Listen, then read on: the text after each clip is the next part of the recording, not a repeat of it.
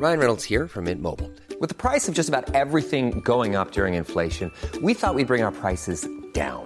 So to help us, we brought in a reverse auctioneer, which is apparently a thing. Mint Mobile Unlimited Premium Wireless. How to get 30, 30, bit to get 30, bit to get 20, 20, 20, bit to get 20, 20, bit to get 15, 15, 15, 15, just $15 a month? Sold! Give it a try at mintmobile.com/switch. $45 up front for 3 months plus taxes and fees. Promo rate for new customers for limited time. Unlimited more than 40 gigabytes per month. Slows full terms at mintmobile.com. Wow. Nice. Yeah. What you're hearing are the sounds of people everywhere putting on Bombas socks, underwear, and T-shirts made from absurdly soft materials that feel like plush clouds. Yeah, that plush. And the best part? For every item you purchase, Bombas donates another to someone facing homelessness. Bombas. Big comfort for everyone. Go to bombas.com/ACAST and use code ACAST for 20% off your first purchase. That's bombas.com/ACAST. Code ACAST. Millions of people have lost weight with personalized plans from Noom. Like Evan, who can't stand salads and still lost 50 pounds. Salads generally for most people are the easy button, right? For me, that wasn't an option. I never really was a salad guy. That's just not who I am. But Noom worked for me. Get your personalized plan today at Noom.com. Real Noom user compensated to provide their story. In 4 weeks, the typical Noom user can expect to lose 1 to 2 pounds per week. Individual results may vary. Quality sleep is essential. That's why the Sleep Number Smart Bed is designed for your ever-evolving sleep needs. Need a bed that's firmer or softer on either side? Helps you sleep at a comfortable temperature? Sleep Number Smart Beds let you individualize your comfort, so you sleep better together. J.D. Power ranks Sleep Number number 1 in customer satisfaction with mattresses purchased in-store. And now, save 50% on the Sleep Number Limited Edition Smart Bed for a limited time. For J.D. Power 2023 award information, visit jdpower.com/awards. Only at a Sleep Number store or sleepnumber.com. An Erios original. Each week, we decide who's to blame for a historical tragedy. And each week, you tell us if we got it right. My name is Rebecca Delgado-Smith, and this is The Aftermath. Hi, everyone. Thanks for tuning into this episode of The Aftermath. Today, we'll be speaking with guest expert Alyssa Smith. She's a 20th century U.S. violence and crime researcher for the History Department at the University of Chicago. Let's hear what she has to say about the Betty Broderick murders. Hi, Alyssa. Thank you so much for joining us today. How's it going? Good. So can we start off by having you tell our listeners about your particular area of study? Absolutely. First of all, thank you so much for having me. I'm excited to be here. My name is Alyssa Smith. I'm a doctoral candidate in history at the University of Chicago, and I study histories of violence, social movements, and pop culture in the United States. So my research as a historian focuses on popular narratives about spectacle murder cases like this one, and especially how those narratives affected society and culture in the U.S. from about 1969 to 2000. So because that's my area, I'm mostly going to be talking about the information that regular folks consumed about this case as it was happening rather than details or facts in a legal sense. How do you define the term spectacle murder, and do the Betty Broderick murders fall into that category? Sure. So spectacle murder is a term that I'm still kind of tossing around and trying to figure out what it means. But what I'm referring to when I think about that term is cases that people who lived through them generally tend to remember. So, you have already done episodes on the Manson family, for example. That's the sort of quintessential example of this type of case, one in which there's so much media coverage that people have opinions about what's happening. They're becoming sort of invested in the criminal legal system and the ways that it's dealing with violent crime because of their experiences watching or hearing these crimes be discussed on TV or on the radio and eventually on the internet. So by spectacle, I mean a case that is so visually loud that people feel that they're participating in it. And I think that the Betty Broderick murders, full disclosure, I actually was not very familiar with them before I came to talk with you. But I think that this case is really connected to some other cases that I know better. And I do think it certainly falls within this realm of a case that people are tuning in regularly to find updates for and talking to each other in their communities about, like, who, well, is she really guilty? Is she not guilty? If she is guilty, does she, was this actually like justified in some way? These are questions that are starting to, during the 70s, 80s, and 90s, like violent crime as it's being reported is starting to produce these questions in a way that like is enacted through like politics a lot of the time. So I would definitely consider Betty Broderick a spectacle murder case, but it has its own particularities, which I also am excited to talk about. Well, let's start off by talking about the cases that you said were similar. I guess I'll start first by saying that most of the spectacle cases that I look at, actually, I think all of them, are involve white perpetrators. And these are often crimes against white women and white children. So this is a really interesting case because it's like a little bit of the inversion of that. It's a white woman who enacts violence like essentially within her own family. And in that way, it doesn't really fit a lot of these other cases like the Manson family or these like stranger crimes that become, a huge archetype in the 70s and 80s for how we think about violent crime. The one that I was really thinking about in relation to this case was the Menendez murders, the Jose and Kitty Menendez, who were murdered in Beverly Hills the same year in August of 1989 by their sons. Well, let me actually step back for a second to just say that it's important to understand that talk shows were really big at this time. And while prior to that, this moment, like a lot of what we talked about in terms of violent crime in crime entertainment venues specifically had to do with these stranger crimes. But the general public was getting a lot more interested in like local, like homegrown cases during the mid 80s and through essentially like the early aughts, partly because like people were doing tell-alls and they were going on talk shows and they were otherwise like exposing their own relationships to these cases to the public. So Betty Broderick goes on Oprah, her children go on Oprah in 1992. And so it's important to just sort of foreground this answer by saying we're getting really not very much information from that kind of interview, but those kinds of interviews become hugely influential sources of information for people at the time who are thinking about crime. So this other case, the Menendez brothers case, which it happens in 1989. They also have 2 trials. It also goes into the early 90s. And it's also a story of this like seemingly perfect family that had everything, but something like still goes tragically wrong. Both couples are murdered in their homes by family members that they had at some point loved or trusted.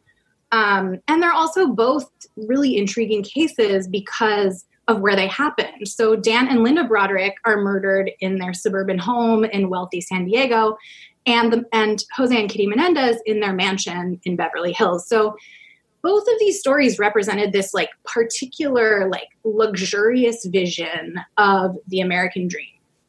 And this vision is like one that not that many Americans have a shot at, really, especially in the 1980s when inequality is growing.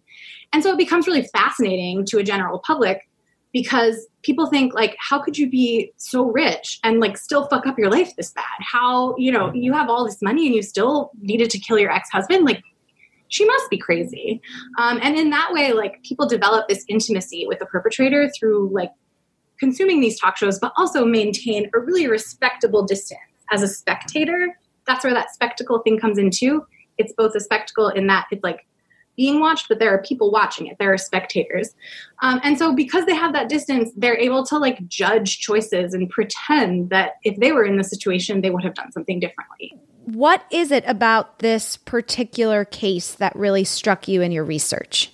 So I think one of the most central pieces of this story is that Betty Broderick, her identity and her experiences as a white woman are what make what makes the story first resonate on like a broad level. So women like her latched onto this story because it reflected back to them a lot of their own experiences and feelings, perhaps even some of their own like revenge fantasies about their lives and their relationships.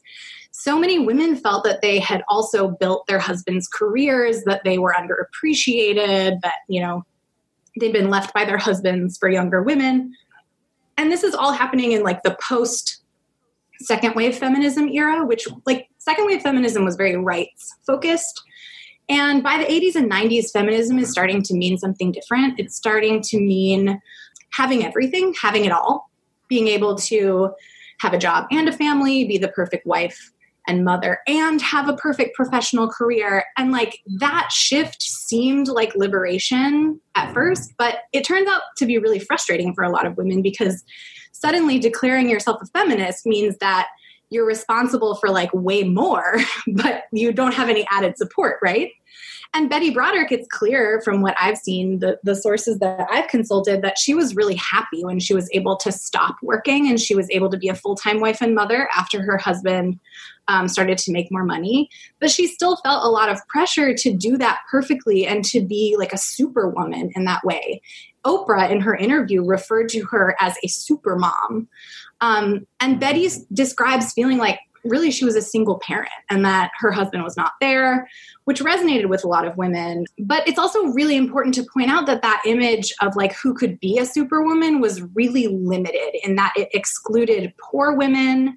It excluded women who worked multiple jobs, who were single mothers, who were not sexually interested in men, who were unattractive, seen as unattractive, or otherwise just seen as unable to keep a husband. So it's really important to think of Betty Broderick's like whiteness and her wealth as central to this story. Think of how the media or the general public might have reacted if she had been Black or if she were on welfare.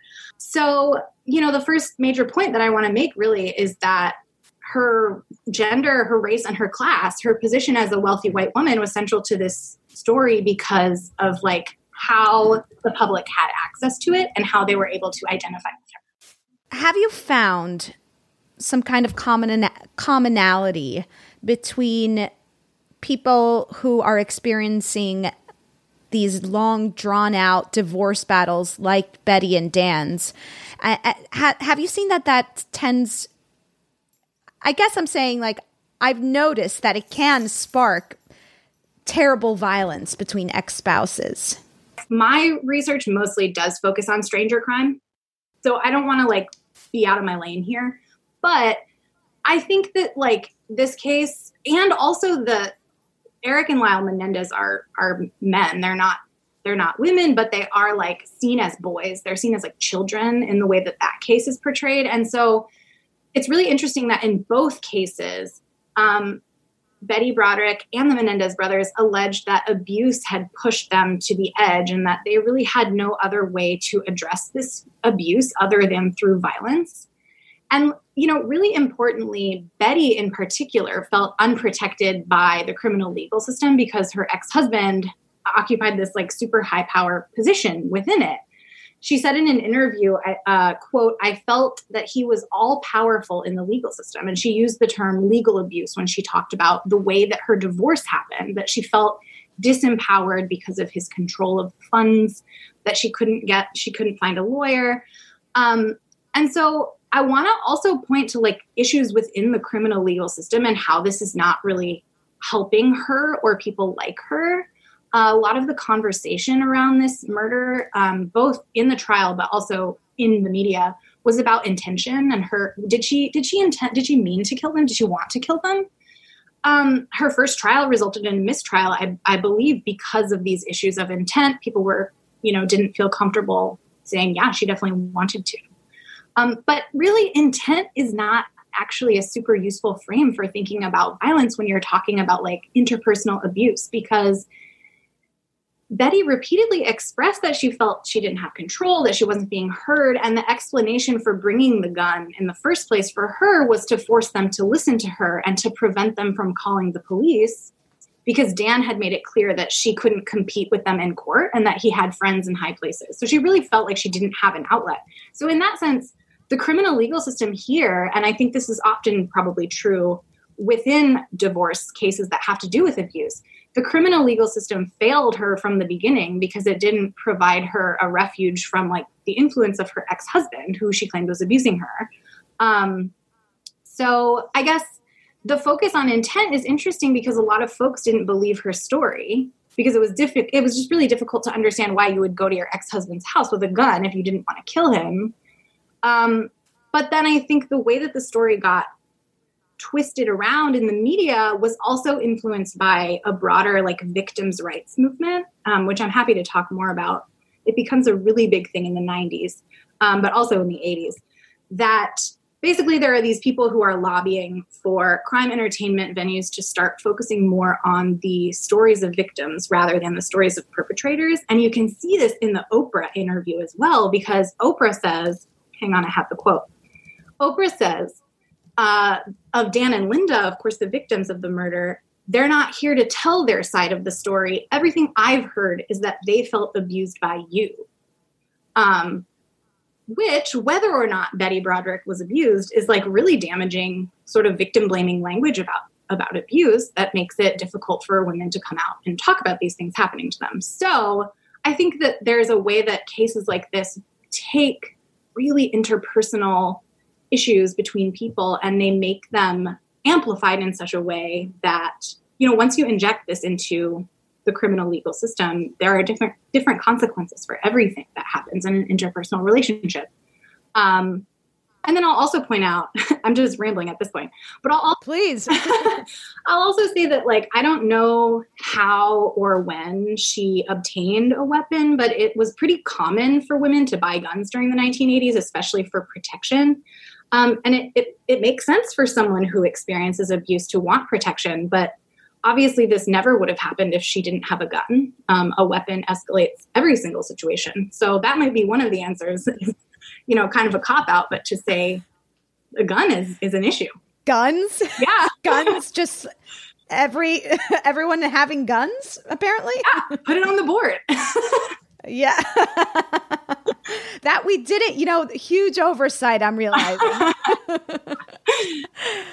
So Betty's second trial was the first to be broadcast live on Court TV. Mm-hmm. How did this kind of new media coverage in murder cases shape society's current fascination with true crime? Yeah.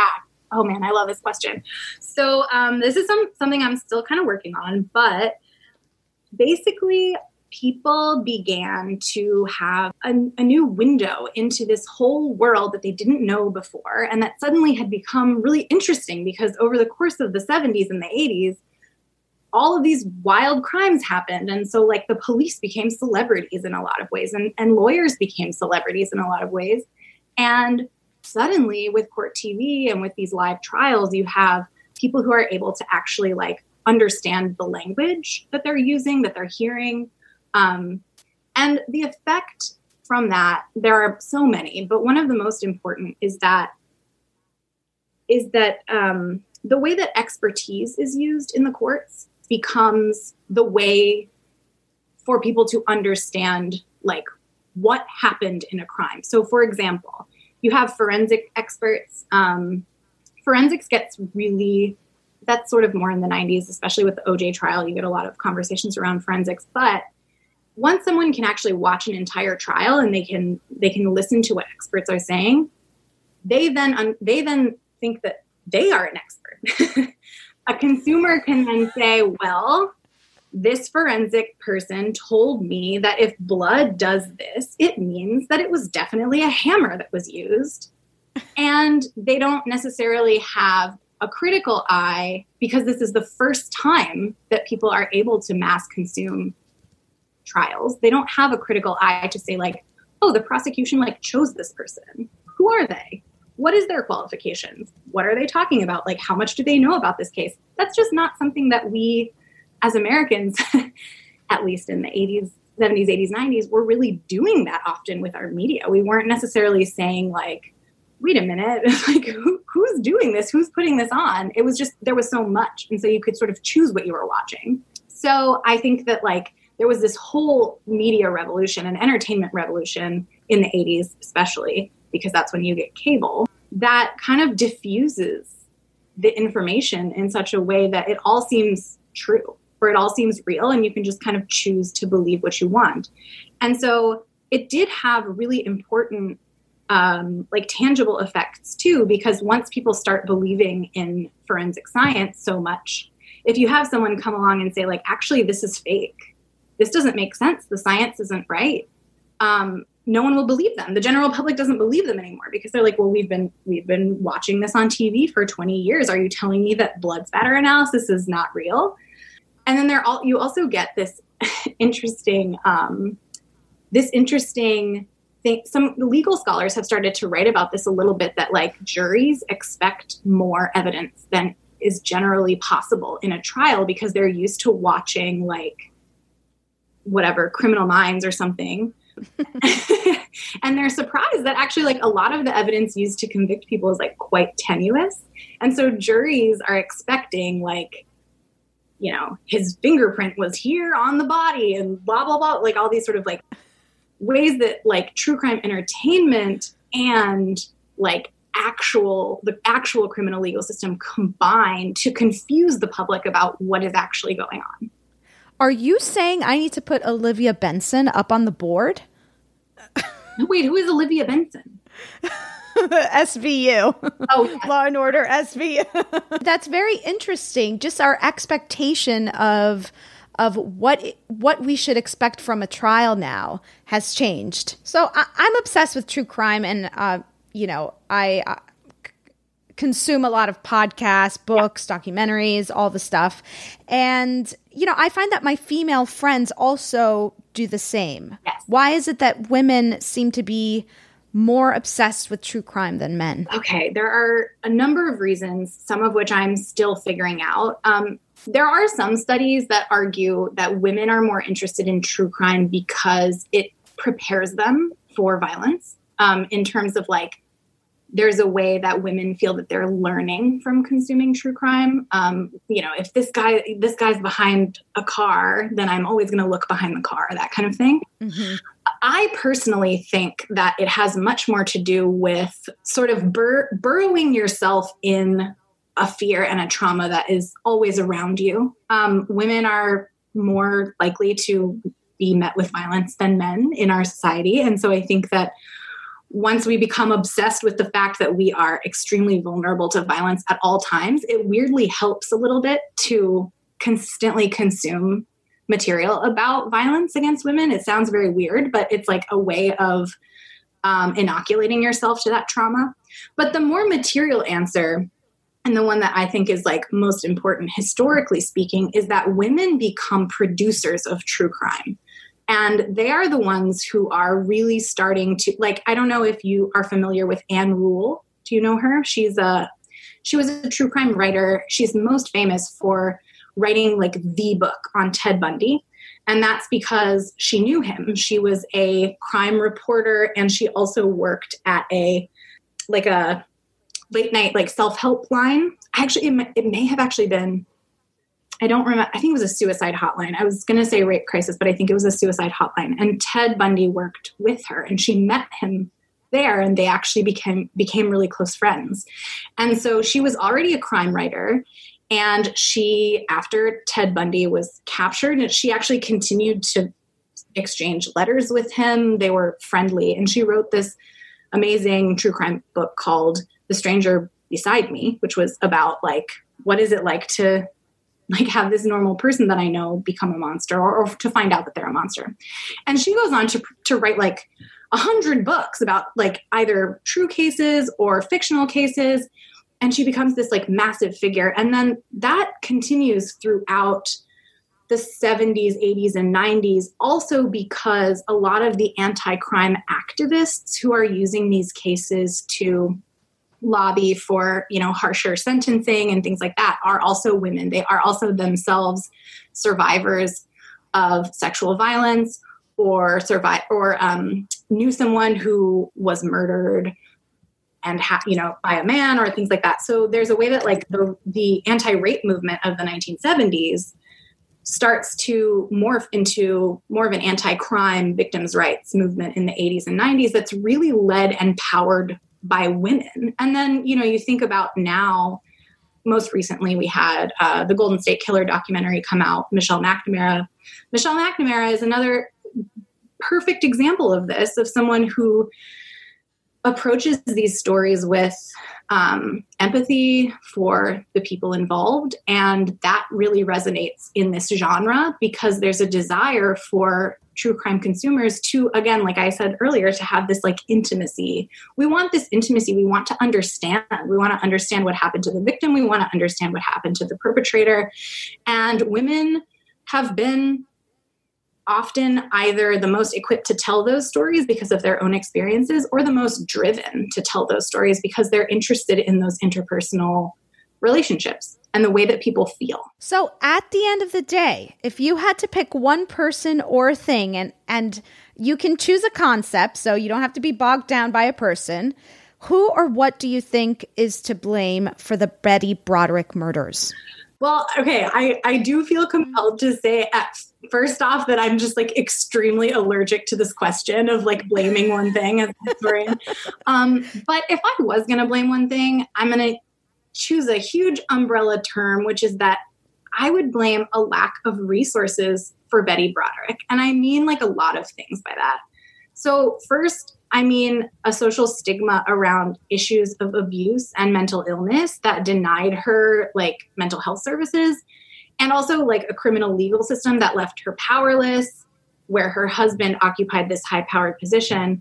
Also a lack of community outside of her marriage and family, which like left her feeling like she didn't have anything. And then perhaps most importantly, we've already talked about this, I would blame this broader culture in which women felt compelled to set their own hopes and dreams aside to support men. And that's a culture that tends to breed resentment. So I see all of those things as just lacking in support for this person.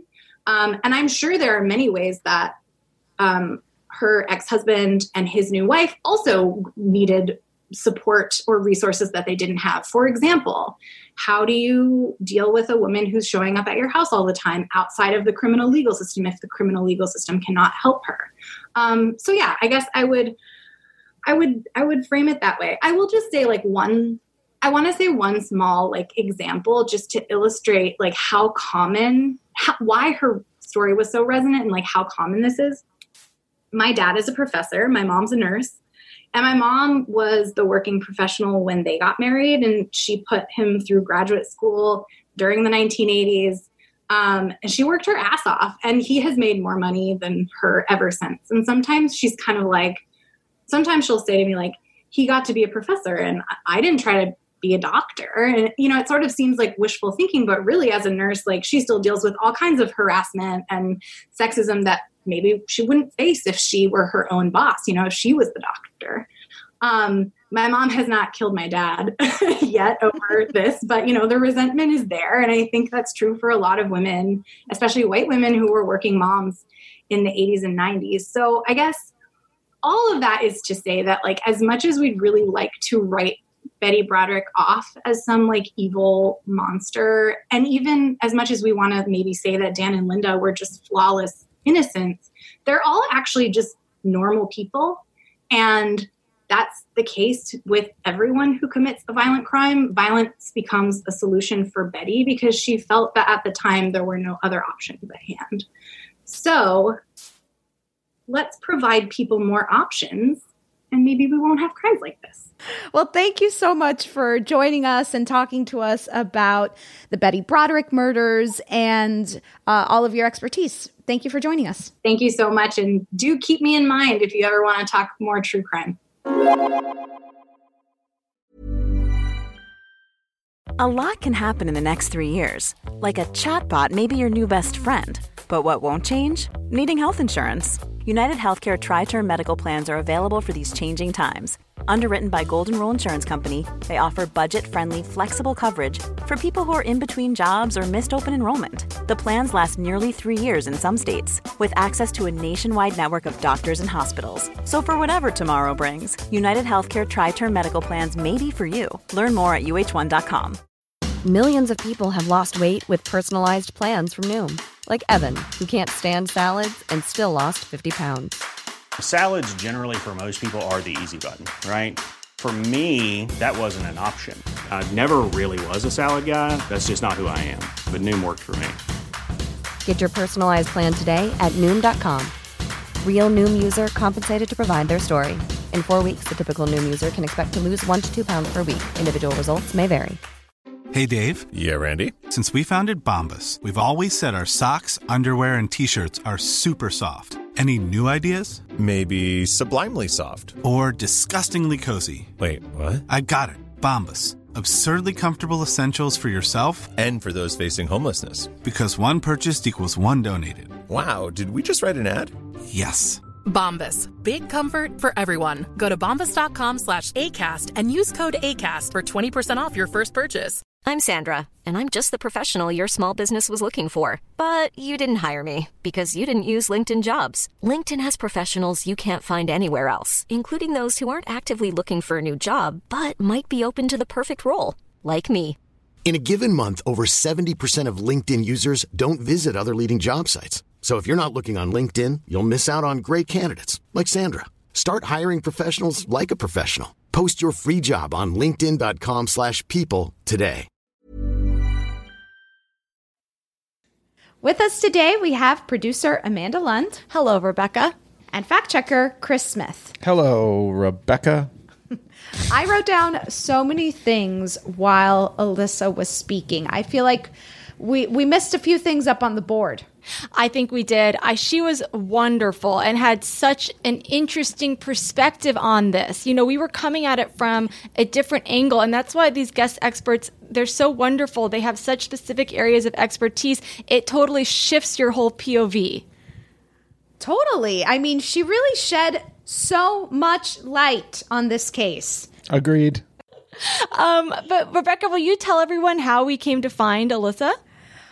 So we actually found Alyssa through our previous guest expert, Kathleen Ballou, and she was the expert on the Oklahoma City bombing episode, she's also fantastic. And I believe Alyssa's one of her students at the University of Chicago. I mean, I wish Alyssa was my teacher. You put her up on a podium. Give her a degree. Put her up on a podium. I'm going to call Kathleen after this. Yeah. Do teachers still use podiums? I don't know. We've been out of school for too long. Not anymore, right? I mean, it's all internet now. It's all online. That's right. Get her a Zoom number. She can get her on a Zoom call. So we should go through some of the things she said, because I have like 1, 2, 3, 4, 5, 6, 7... 8 things that I wrote down. Well, once I saw you guys, because I saw you guys were writing down a lot, so that's why I didn't write anything down. Cool, Chris. Thanks for contributing. I also wrote down 8 things, Amanda. Oh my God. I wonder if they're all the same. Let's say them at the same time. Okay. Ready? Number 1. Oprah. Go. Gender, race, and background. Oh, I have that. I have gender, race, and class. Oh, yeah. That's what I meant. Do you have Oprah on your list? I don't have Oprah on my list. Okay. But I in my mind, we put her up on the board, but maybe that was just on my notes. Didn't get Oprah up there. I mean, the other thing I have up there, which I would love to send to jail, are the, quote, super moms. Super moms. Such a good term. Such a good term. I didn't put that up, but I did put our obsession with intent. I feel like that really shifted the way I thought about this case, because who cares if it's not who cares. Obviously, this is a terrible, murder took place. But trying to pin down whether she went to the house to kill or not, it's like she killed them. And it's like looking at it from a bigger scope would have been useful. I agree, because we'll never know her intent. There is evidence sometimes to support one intent over the other, but either way, it doesn't really matter because there's all this history there that got her to this point. But want to just read through your list of all the things that you have? Okay, yeah. So I have the gender, race, and class, the obsession with intent. I also put down victims in the media, like the media trying to shed more light on victims. Well, she said there was some sort of victims' rights movement, which is so fascinating. That was their cause. So I also put down guns. Normal people thinking they're experts, which I think we've all fallen into, sadly. Well, maybe we shouldn't put that one in the jail just yet. Maybe not. I do see myself as a detective. That's like, okay. Ever since we watched, we've been watching Forensic Files, and we learned the term blood spatter. We felt like we're experts over here in the Smith household. Oh no! Look at the spatter. The spatter. Well, we should have put Forensic Files up on the board. They're a court TV, flagship. Women getting in the true crime field. I guess this was just a thought. Women getting in the true crime field as a way of controlling the narrative post-crime. So I thought that was so interesting that women are mostly the ones who are creating the content. Well, not creating the content, but, making the content accessible for these true crime cases. And to me, it just struck me as like, well, of course, it's like women are generally the victims of crime. And therefore, if this is going to happen to us, it's like, well, at least let us tell the story afterward. Right. So the least you could do. I know. It's the very least. The very least. And then, of course, I put down lack of resources, like she said. And I also, this might be a favorite of mine, but also Supermoms is a favorite now that you brought that up. Connecting people's worth with money. Yeah. America's, because when she was talking about her parents' experience, and it was very similar to Betty's experience, putting Dan through college. If we didn't put so much of human worth into what your paycheck is at the end of the day, then perhaps there wouldn't have been that bitterness. Calling all Claytons, we're talking about capitalism. I think it's capitalism, but I also think, and she mentioned this early on in the conversation, you could call that the American dream. For the American male dream. Well, yeah. What a nightmare, wouldn't you say, gals? For us. And I think another thing she mentioned was, which we missed for the Clinton scandal, was second wave feminism. That's right. That's right. It's interesting how that informs this case, right? Just having learned about that, it kind of makes us think about this case a little differently. Like a surfer, sometimes you have to look at a wave coming your way and decide this isn't the right wave for me. You let it go. That's what feminists should have done with the second wave. The second wave. Well, they should have dunked under. They should have dunked under the second wave. I don't think you're understanding how waves work. No, I think I get it. I think you need one wave to cause another wave. He's leaning into that surfer persona. Yeah, that's right. Ever since they told him he was blonde, he sounded blonde. Look, we got a hang 10 on this subject, guys. Okay? No! What a nightmare. Otherwise, we're going to have some gnarly scars. Oh, Chris. Wait, but Amanda, I want to hear what you had up on the board. It was basically everything you said. I just added in Oprah, the American dream. Yeah, I had the victims' rights thing and Supermoms. But otherwise, yeah, we have basically a whole new board here. So what do we think? I don't know, because just a reminder, we sent Betty Broderick to jail. And I believe we gave Dan Broderick the big slap. So we went really literal with this one, which I don't mind, but I don't know. What do you think, Rebecca? Yeah, we never go literal. And this time we did. And our guest expert was like, you shouldn't have gone literal. I don't know that she said we shouldn't have gone literal. It's more like, look, the actual murder, I mean, it's pretty cut and dry, right? If Betty Broderick did it, she deserves her punishment. However, the broader topics are way more engaging. That's sort of what, what's worth sort of podcasting about, right? So, I'm not sure we should reconsider our vote. Obviously, it's up to you, Rebecca, but in my mind, worthy of discussion are all these other topics. However, Betty still needs to go behind bars. I don't know. What do you think? Well, the guest expert did say lack of resources, which I like, and I think we've really touched on that in our episode, and maybe the fact that we've now touched on it is enough. That was exactly my thought, Amanda, where perhaps we keep Betty in our jail and we keep our slapping hand on Dan, and we just announce that we need better resources for this to not this is what we're learning from this case. It's a formal announcement here at The Alarmist. Okay. Okay. I like that. So, okay, well, we're sticking to it. That's odd. That's odd. So Oprah, huh, Amanda? You're still mad about her? Well, I like Oprah. Don't get me wrong, but I do think there's a way. I think it would be fun to have Oprah in jail. Mm-hmm. I mean, I would blame Court TV before I blame Oprah, I think. Although she does have a huge pull. She has a huge pull.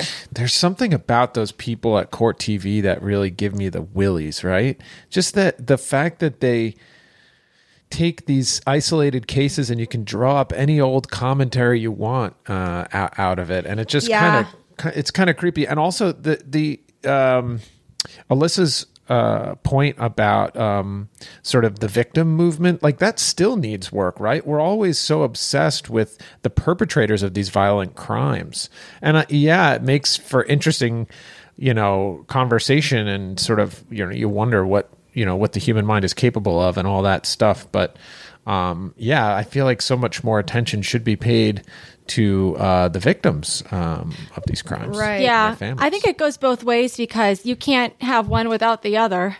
So sometimes by ignoring the perpetrator, you don't fix the problem. Also, because it's easy to write Betty Broderick off as a psychopath. But what Alyssa was saying was they're both just normal people who didn't get the help that they needed. And the scariest thought, and why I think Betty Broderick has become this sort of cult icon, the patron saint of a woman scorned, I think as Cass said, is that we can see ourselves in her. Yeah. Right.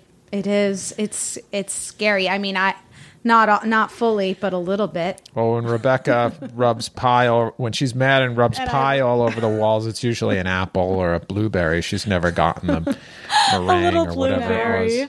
I think I'm more like a young Betty Broderick. I'm the super mom Betty Broderick. You haven't quite turned yet. I haven't turned. Matt hasn't betrayed you adequately enough so that you really go crazy. But it's in there. Yeah, it's in there somewhere. I always say, and I've got it on a mug, I've got it all. A husband, a career, a headache.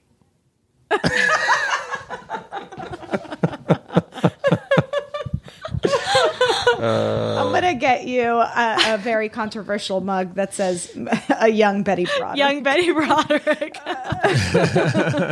Or a Betty Broderick type. Yeah, Betty Broderick type. I'd love that. Well, we did it again. Are there any other matters we need to go over? Well, we did it again. Yes, a couple of announcements. A couple of announcements. If you haven't heard, we've got merch. So, and it's not just any merch. It is really classy, very handsome, stylized merch. So go to erios.net/shop. Check out the Alarmist merch. It's a great way to support the podcast, and you get a little treat too. Also, that's right. Also, we want to do another live show. We're thinking about doing it Halloween themed. So if you have ideas for a Halloween themed disaster, fictional maybe, or real, I think send us an email. That's right. I mean, we could cover perhaps, Jaws or The Purge. Or Michael Myers. Yeah. Or like, what about the breakup of the Smashing Pumpkins? That's kind of on theme, right? I guess. Yeah, the pumpkins. I mean, yeah, that could be good. And also we have what's this website called that we have now? A Discord? Oh, yeah. Discord. We're still figuring out what that is, but the youngins, I think they're all up on that. It's like a gaming thing. So it's a platform. It's like it's a community where we can all, essentially it's like Slack, but we'll be on a podcast text chain, but it won't be as bothersome and you won't have to give out your phone number. But it will be fun for us to communicate with you. So download the Discord app and then click the link in our show notes, the invite link. And so we can all be in touch. And other than that, I just want to ask people to rate and review because it really helps the podcast. And we read your reviews and they make our days. So if you haven't already, please rate and review. We do so much for you. This is truly the least you can do.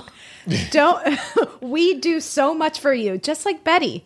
She did so much for Dan. Yes, I work all day, and then I have to post these podcasts, and you don't want to see me snap.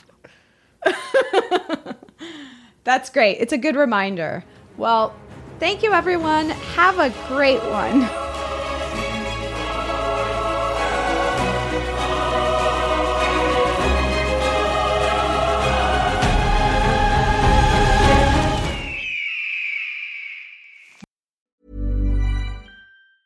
Planning for your next trip?